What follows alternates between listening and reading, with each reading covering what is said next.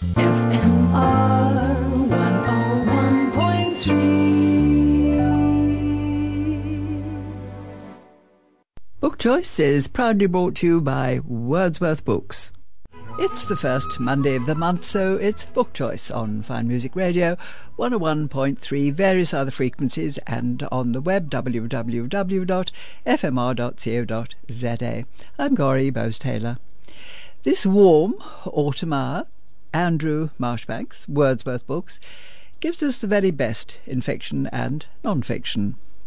Philip Todrez talks to Paul Weinberg about Traces and Tracks, a beautiful book tracing Paul's 30-year journey with the San. Beverly Rosemuller found Irish author John Boyne's book, The Heart's Invisible Furies, profoundly moving, disturbing and compellingly readable. Jay Heel sinks his way into two new picture books, one by Jude Daly and one by Nikki Daly. Philippa Chaffetz tucks happily into A Bite of Latin America, a culinary diary by Susie Chatz Anderson, while we take a satisfying look at Tony Jackman's Foodstuff. Melvin Minnar enjoyed the zippy title and the book. It's called Warriors, Dilettantes and Businessmen, Bird Collectors During the Mid-19th to Mid-20th Centuries, by W.R.J. Dean. Cindy Moritz finds a cornucopia of small stories in Stephen Boyke Sidley's Free Association. Vanessa Levenstein reviews Stay With Me by, and I come to pronounce her name, Anudabi Adabo, a promising young Nigerian author, mentored by Margaret Atwood. If we've time, but I doubt it, you'll hear million-dollar Leslie Pierce talking about, well, herself and her latest romantic novel, Dead to Me. Do listen up for our easy-peasy competition question to win one of two 200 Rand Wordsworth Books vouchers. Andrew Marchbanks, give us your best. Hi, Gori. Well, thanks. I've got a couple of things of announcements first. First of all, Wordsworth Books is going to be at the Cape Town Book Sale. This is the first ever sort of general Cape Town book sale. It's going to be held in the Avenues, which is next to the aquarium. Booking can be made through web tickets. It's going to be absolutely fantastic. I know, I've seen the books there. There are amazing books at fantastic prices. So that's the Cape Town Book Sale, and that starts on the 16th of June. That's Friday, the 16th of June. Right, we've got a lot of fantastic novels that have just come into the shop. First of all, on sale tomorrow is the new Arundhati Roy. Now, everyone knows she wrote that amazing book, The God of Small Things, which won the Booker Prize, has been a huge bestseller for many, many years. I think it was 10 years ago, or maybe even 20, I don't know. But an astonishing book. Any of you who haven't read it, you must read it. Well, this is her new book. It's called The Ministry of Utmost Happiness, and it's been received with great acclaim all around the world. It goes on sale tomorrow. I haven't managed to read it yet, but she is a fantastic author. She is one of those people that write up with the great authors of the 20th century and the 21st century. So that is a book worth having and worth looking out for. It's The Ministry of Utmost Happiness, Arundhati Roy, and it goes on sale tomorrow on Tuesday. Well, on the opposite side of the spectrum, the new Dion Meyer has come in. Now, he is also, I think, a fantastic author. He's one of those people that everything he writes is instantly accessible, very readable, absorbing, wonderful detective work, etc. But this is a little bit different. This is about the end of the world. This is his dystopian novel. This is something that would be quite a risk, and he pulled it off. We normally have the Cape Town procedural cop novels from him, but this is dystopian. It's interesting. It's the end of the world as we know it, and you get absorbed. It's a big, thick, fat book, and it's got great comments on it from the likes of Stephen King. It's been a huge bestseller in Afrikaans, and I predict this book is going to sell and sell and sell, and it's 260 Rand. He's wonderful. We love him. Okay, there's now political books are to a penny out there. We've got the Guptas at the moment. We've got Thuli Madonsela. You name it, we've got it. Paul Hoffman's new book. And here is another one. They are all fascinating because we're in the circumstances at the moment. We don't know what's happening, what is going to happen. Anything that seems to be put out there seems to just crash off the rocks that are the government here. So we have a new one, which goes right back to the apartheid days. We have to realize that all these scandals that are happening now, we've had them before. Maybe in not such huge way that they are now, but we have had them before. This is Apartheid, Guns and Money, which dissects some of the scandals of the apartheid era. And it's fascinating. This is something that people should read to realize governments all over the world, and governments in whatever time they are, there is corruption, there are things that happen that they want to cover up, and they do cover up, and eventually the journalists and the authors get hold of them and make hay with a book like this. Fascinating reading. Apartheid, Guns and Money, A Tale of Profit by Henny van Vuuren, and that's 260 Rand. And then a book that I really, really love. I know everyone likes Alexander McCall Smith, and it's his Botswana novels that are really the key to his popularity. But I'm a great fan of the Isabel Dalhousie novels. We're on to about number 6 or so around there. Now, Isabel Dalhousie is a Scottish philosopher who talks and thinks about the world, the modern world, her family, her marriage, her children, and we've grown up with her. We've gone through her love and her marriage, her first son, now we have a second child, and everything that happens in her life she thinks about. She calls herself a philosophical detective because people come to her with problems and ask her to solve them, and she has they're very small problems but very big for the person involved, obviously, and she does it. Alexander McCall Smith has a way with people, a way with words, and he's someone that you love to know, and Isabel Dalhousie is one of those people. It's called A Distant View of Everything. I can highly recommend it, an Isabel Dalhousie novel of Alexander McCall Smith, and it's $2.95. And lastly, I'm just going to mention, it's just come into the shop, Meat Manifesto, Proper and Delicious. This is by Andy Fenner. Now, this is a new type of cookbook that goes right to the basis of what we primarily eat in meat. How to choose meat, what to select, how long should it age, what cuts we should do, what cooking should happen for what cuts, what type of meat, etc., etc. And it's beautifully laid out, beautifully thought out, and it's a book for anyone who does cook meat. It's called The Meat Manifesto, Proper and Delicious by Andy Fenner, beautifully done. It's for the conscious carnivore, and it's 550 Rand. And that's all for me. Thanks very much. Cheers. Cheers, Andrew. Philip Saunders, a zippy title there. Traces and Tracks, A 30-Year Journey with the San by Paul Weinberg.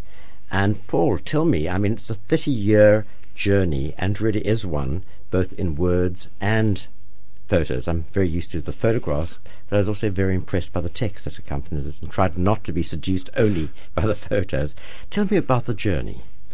Well, the journey starts in 1984. I'd been a student and I'd studied the San at university, and I was intrigued to know how the San were doing. In between, I'd gone to the South African Army and recruited as a young conscript, and I was aware that indigenous people, including the San, were, kind of included in that cause to win the hearts and minds of the population in Namibia. And then I connected with John Marshall, the famous filmmaker, and we went to what's called Bushmanland. And what I saw was like shocking. I saw people lining up at the bottle store. I saw many people drunk. I saw people kind of also buying goods and in the shops And so, like, the myth of the hunter-gatherer, or the expectation of the hunter-gatherer, was completely shattered. And that basically sparked off the journey that's taken 30 years to try and find out how Africa's first people are surviving. Is it realistic to still think of or imagine that there would still be hunter-gatherers in this day and age? That's a very good question, because, I think it brings into sharp relief the issues at play. I mean, on the one level, the media loves to see the San or the Bushmen frozen in time. These people living in harmony with nature and just untouched by world events and history. And those of us who followed closely, the South African and Southern African, stories, know that that's just a myth. The San were subject to genocide, and where they have had land, in Botswana and Namibia, they've been also subject to great oppression. So the hunter-gatherer, as like frozen in time, has been kind of eroded for 100 years. So that's what I kind of confronted. But there's a whole industry of like representing the San as if time stood still, and I was kind of working against the grain. You certainly do that, both in the facts that you give us and the fact that you've recorded over this length of time. And you've also taken us to many places along the route. I don't know if you want to comment on that or add to that. Yeah, I think one of the problems when people talk about the San, and they, let's say go to the Northern Cape and spend time with the Kraper family or the Kumani, and then they'll say, this is how the San are today. Well, that's just one region in a whole bigger picture.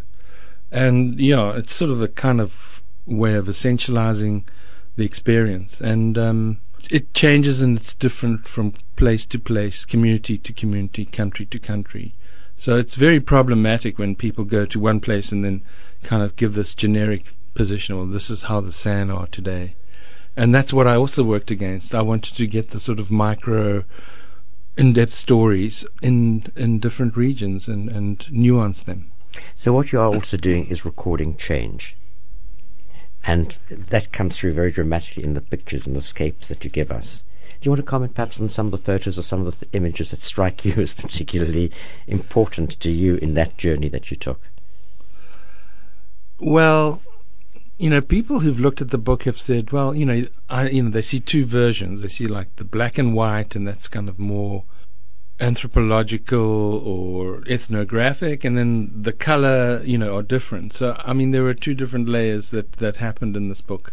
The first, when I was, starting out, I just spent time and lived with communities, and those were kind of more ethnographic.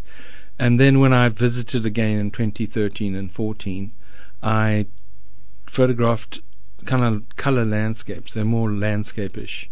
I also filmed interviews with over 20 people, which is part of the exhibition, and helped me, in my writing of the story. Well, it's a fascinating trail. So although it's called Traces and Tracks, it's very much a historical trail by Paul Wynberg of what he saw and what he felt and what he heard, and I think it's an impressive collection of images and words. It's Traces and Tracks, a 30-year journey with the San, and it's published by Jacana Media. 30 years, a long time. And here's our easy-peasy competition question to win one of two 200 Rand Wordsworth Books vouchers. June the 21st is the winter solstice. Does this make it the longest day, or does it make it the shortest day? We're waiting for your answers on 021 401 1013. Beverly Ross Muller, a profoundly moving, disturbing and compelling book from Irish writer John Boyne. John Boyne, the Irish author of The Boy in the Striped Pyjamas, has produced another profoundly moving, disturbing and compellingly readable book, in this case for adults. The Heart's Invisible Furies is a detailed and sometimes damning narrative of a boy-to-man story in the conservative childhood of his youth and all his growing years. This is a fine book, and also a wrenching, very human tale. That Boyne is gay and that he was indeed abused as a child in Ireland is deeply and unapologetically a part of his writing. Still in his 40s, he is regarded as one of the finest novelists in Ireland today, certainly one of the most successful. During his stay in Cape Town, during the Franschhoek Literary Festival in 2015, he told me that he had come from a loving family, but he was clearly furious about the role clerics had played in Ireland. He pointed out that there is still much to be done regarding the rights of women, and also in allowing priests and nuns to marry. Surely they would be better at their jobs if they were loved and were able to love in return, he said.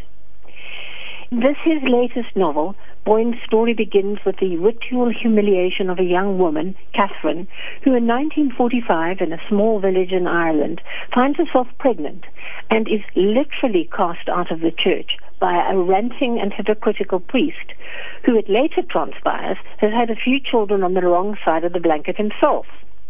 Of course, the father of her child is not sought or punished. She pays the price alone. Her baby boy is adopted by an exceedingly odd couple, the Averys, who never cease to remind little Cyril that he is not a real Avery, but adopted.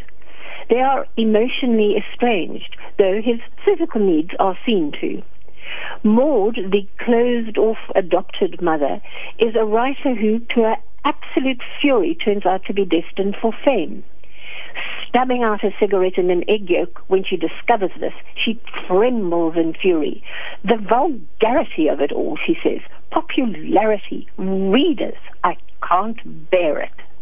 Boyne is a dab hand at sending up pretensions, genuine or fake, and his book, though serious, is often very funny too. At boarding school he falls deeply in love with the beautiful boy he bunks with, but never dares reveal his passion. Instead he marries Julian's sister, but flees from her immediately after their wedding, and in Amsterdam finds Bastiaan, the longtime partner and love of his mature life. They adopt a rascal off the streets and raise him, before Bastiaan is killed in the USA in a hate crime in which Cyril is badly wounded.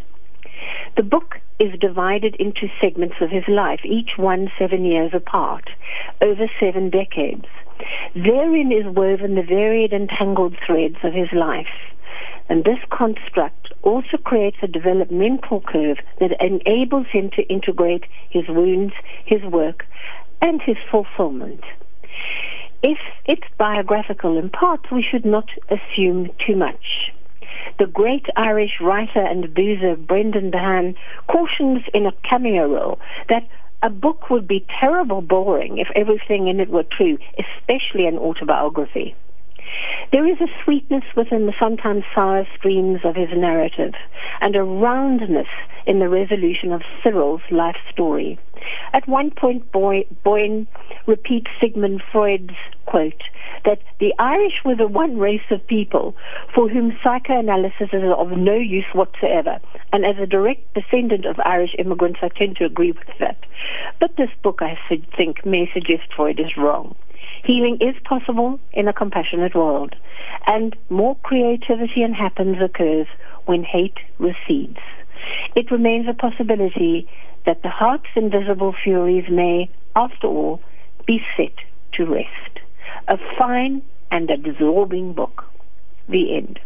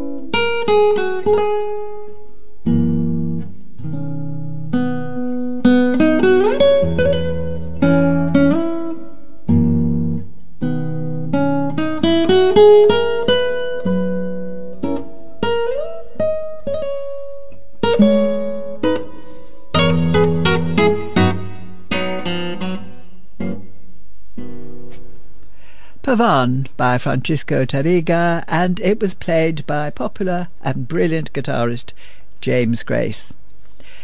J. Heel, 2 picture books by 2 dailies. In Claymont by the sea live 2 book creators, Jude Daly and Nicky Daly. They live happily together, though they have separate studios, where each one creates children's books in his or her own style. Jude Daly's latest book takes the old fable of 6 blind philosophers, perhaps, who encounter an elephant. Jude makes them 6 blind mice, and individually each discovers a truth about the elephant, which is taking a rest in a farmer's shed, concerning its hide or trunk or tail, but assorted details do not present a full picture, until the whole elephant stands before them, and even if they cannot see the elephant, they can see the wonder of an elephant. And so can any child introduced to 6 blind mice and an elephant, easily aware of their great difference in size. In Nicky Daly's book, called Surprise, Surprise, Mr. and Mrs. Tati live simply and happily with one disappointment. They have no baby. And with childlike simplicity, Mr. Tati goes to town. You buy shoes in a shoe shop, so he goes to the baby shop and asks to buy a baby.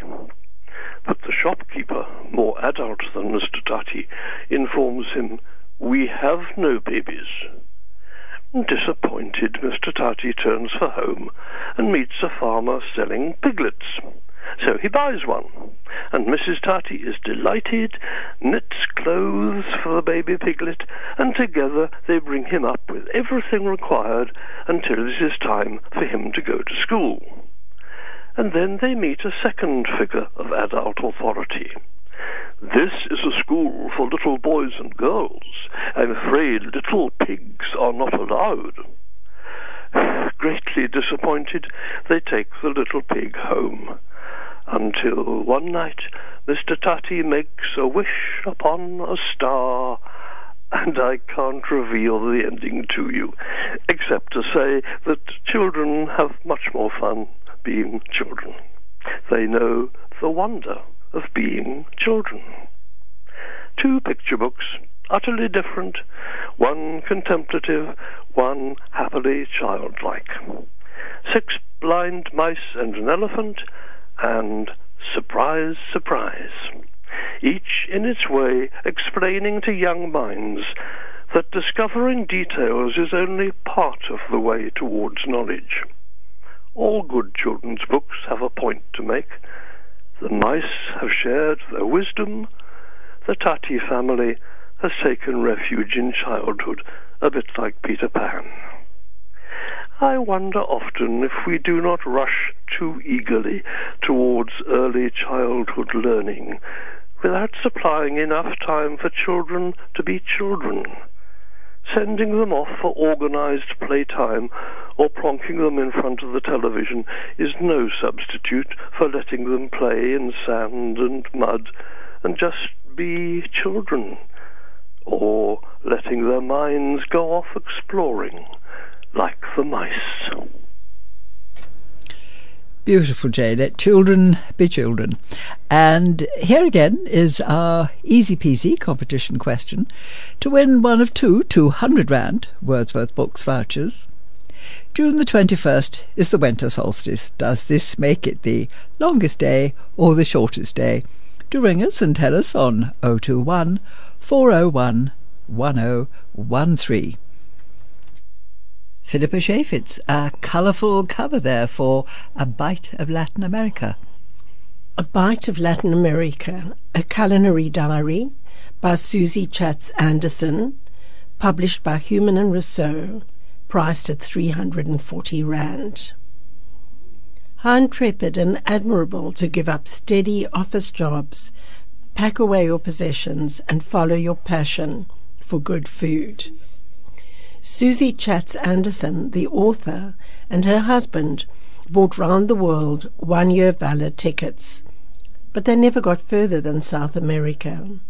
They had fallen in love with the vibrancy, culture, and food, discovering the common ground, the distinguishing differences, as they slowly moved south from Mexico.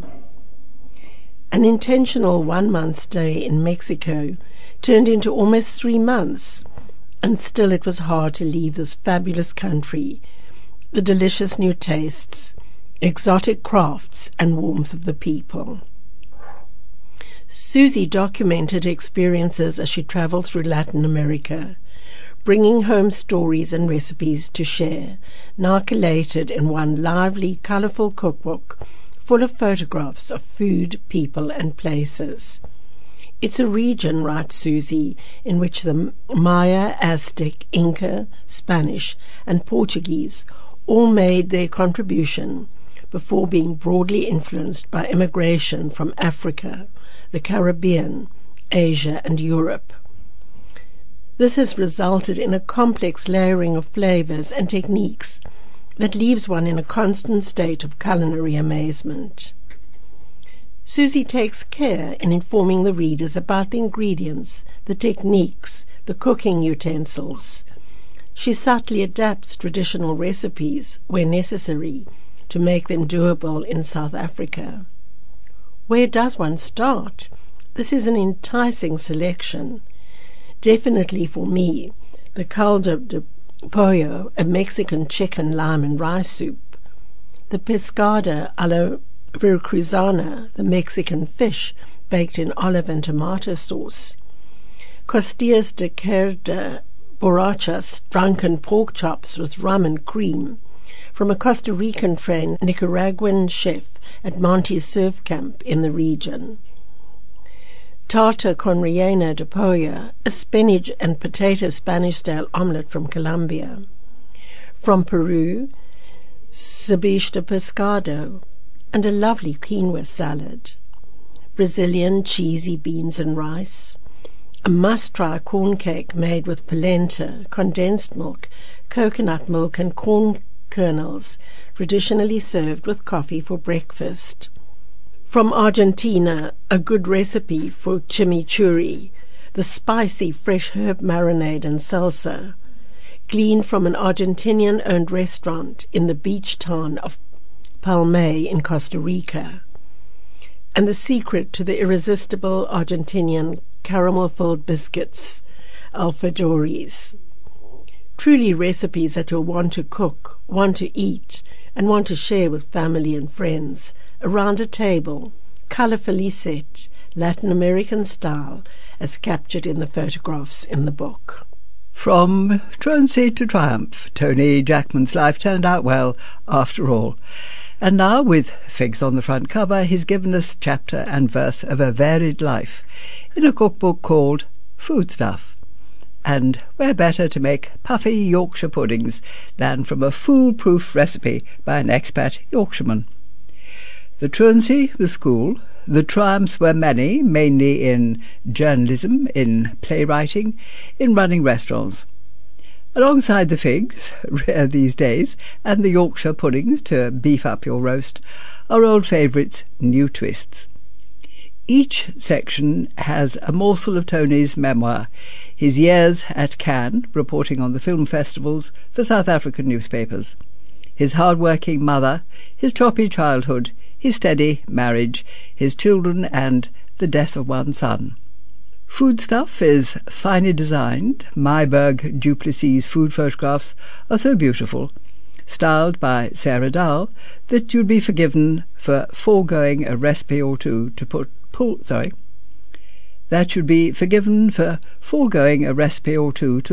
the pictures to frame for your kitchen walls.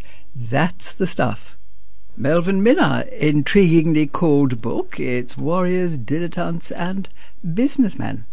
Cape Town's lovely long street with its lusty business history deserves a book of its own. In W.R.J. Dean's zippy-named Warriors, Dilettantes and Businessmen, studiously subtitled Bird Collectors during the mid-19th to mid-20th centuries in southern Africa, We learn that among the many commercial thresholds in Longstreet, Charles Villett and Sons let into a shop that purveyed bird skins, insects, and other curiosities. Quote, Villett was probably, writes Dean, the first formal natural history dealer in South Africa, trading in animals, etc., only closing his doors in 1827. Those years were a boom time for hawkers and traders of the quaint that nature could provide in the shape of birds, animals, flowers, insects. The word curiosities had an exceptional powerful draw, and a cabinet of curiosities was a grandly considered and specific display case in a well-to-do household. Cape Town University has a splendid Victorian example containing 32 KwaZulu-Natal birds. Bird collecting, feathery bodies, eggs, nests, and often the beautiful plume as fashionable accoutrement, has its own explicit and remarkably divergent history, and Richard Dean, a distinguished international ornithologist, has turned it into a rather fun read. We all know that serious bird watchers are one of a kind, often a trifle obsessive. We also know that collecting, whether stamps, cars, or Toby mugs, plugs into a particular human fixation. But I bet few ever consider the deeper stories and motivation behind the great international museum collections of stuffed birds, nests, and eggs. Brought together historically by the roots of scientific academic investigation on the one hand, and collective preservation on the other, bird collections hold an unusual place in our human interaction with nature.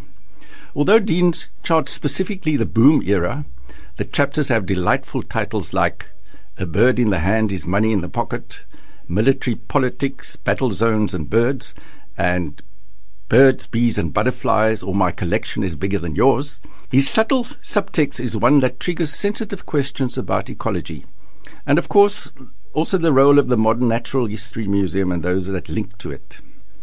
Yes, there are long lists, sometimes too much information for the casual reader, who can effortlessly read past the detailed footnotes, extensive reference sources, but in a curious way, Dean is also telling a story that fits into a niche in our discussion of decolonization, of opening our minds and re-evaluating. One such place where this is happening is parallel off the top of Longstreet in Victoria, where the Iziko SA Museum holds the fort in the Company Gardens. It is here where one of the great bird collections had a specific focus when Andrew Smith was appointed superintendent after Lord Charles Somerset founded the museum in 1825. He brought along his bird collection, but it was later sold off. Smith, a Scottish army doctor stationed at Cape Town from 1820 for a few years, made significant exploratory journeys into southern Africa. His records and collections, says Dean, make him one of the most useful contributors to the early years of South African ornithology. With warriors, dilettantes and businessmen, distributed by Jacana for the John Volker Bird Book Fund, Dean himself makes a more than useful but pleasingly readable contribution. Cindy Moritz, Free Association by Stephen Boyke Sidley. Stephen Sidley's latest novel is about Max Lurie, a failed novelist and psychologist who has taken up podcasting to earn a living, and also because he really likes doing it. Set in Los Angeles, where Sidley lived for many years before returning to Johannesburg, Max has found a small office space in the building of digital marketing company Fidget, which belongs to a childhood sweetheart. She has become famous, and with a legal name change from Bethany to Pixel, has embraced the world online. Max's producer, Bongani, hails from South Africa and keeps Max's wild imaginings in check. Bongani is a closed book with an opaque history, unlike Max, who lays it all bare on his podcast, Free Association, broadcasting to over 50,000 listeners per episode and climbing. But does he really tell all? He speaks about a twin brother, a girlfriend he calls Anne to protect her identity, but neither of them exist in real life.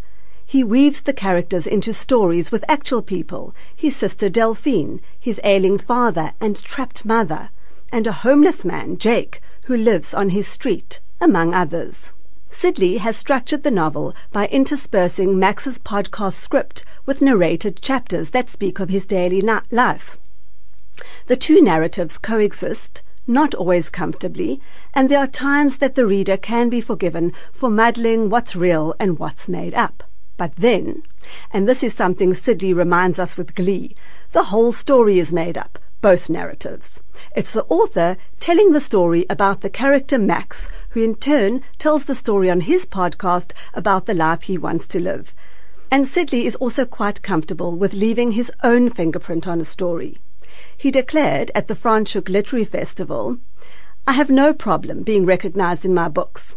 He is not embarrassed to deal with themes that are close to his heart, which in this case is the extent of the lies we tell, exacerbated by social media tools. I was pleased to hear him speak on a panel in Franschhoek recently, as it really gave me good insight into free association and the thought process behind it. Sidley is a big fan of social media, if only as a necessary tool to get to audiences these days. The panel discussion, which was titled "Why Are We Still Talking Genre?", veered quite off track to deal with the topic of how we present ourselves online, with Fred Stradom, the moderator, commenting, "Once you realize everyone is lying, it levels the playing field." Without giving away the book's ending, however, it becomes clear that for the author there are hugely positive ways to use digital platforms, and we need to rise above the default narcissistic mode that feels natural in this space. So, we return to Max Lurie. He has been honest about being dishonest, but not to his audience, which grows to some 75,000. Until he pushes it too far and life intersects with fiction, bringing some made-for-TV drama into his otherwise unremarkable world. It's at this point that Max's character has an aha moment, finds his truth, so to speak. He begins to look outward, moving away from I and me, and from portraying a life that wasn't real.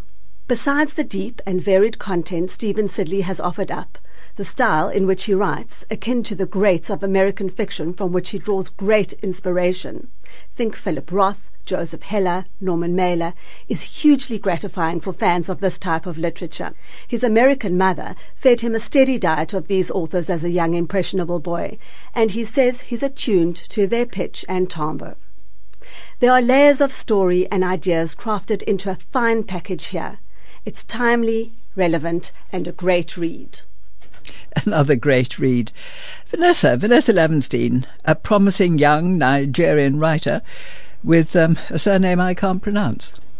There is a fascinating insert on YouTube where Nigerian author Ayobamo Adebayo discusses her debut novel Stay With Me, which was longlisted for the prestigious Bailey Award. Ayobamo talks about pre-colonial times in Nigeria, where women occupied literally every possible position in society. Women were priestesses in the royal council, yet after colonization, a lot changed, as they adopted Victorian values. In this novel, the author explores the agency of women in Nigeria against the background of polygamy and the political turmoil of the 80s. The novel is narrated by both Yejidai and Aiken. Yejidai is a young, smart, educated and successful woman who marries Aiken because she loves him. For a while their union is blissful, yet in time it becomes marred by their desperation to conceive. The pressure is overwhelming and leads to frantic measures. Yejidai takes part in a ritual which includes a goat and even has a phantom pregnancy. Eventually, pressurized by his mother, Aiken marries a second wife in the hope of producing an offspring. Yejidai's own mother died in childbirth, and she was raised by her father's wives and was always the outsider. Her marriage, which was meant to fill the hole, in time only deepened it. Aiken was supposed to be the love of my life, my salvation from being alone in the world. I could not allow him to be flawed. Her husband's biggest flaw wasn't, ironically enough, his deep secret, but the fact that he spun a web of lies to cover it. For a lie to survive, it needs conspirators, and it wasn't only Aiken's family who made it possible, but the structure of a patriarchal society. However, the author is far too skilled to create a polarized world, and Aiken's journey is equally poignant. To say more would spoil this well-executed, page-turning novel, one in which the author deals with a delicate subject matter with sensitivity and at times humour. It takes unexpected twists and never allows the reader to be complacent. Adebayo's Stay With Me is a book that will do just that. And that's it then. Thank you for being with us. Book Choice was proudly brought to you by Wordsworth Books. Hi, I'm Andrew from Wordsworth Books. We have bookshops that are a bit different. We have staff that are a bit different. We love our customers, and we're passionate about our books. From paperbacks at 59 Rand to Leonardo da Vinci at 2,000 Rand, our selection is remarkable. And we sell special stationery as well. Wordsworth. We sell books the old-fashioned way. We read them. FMR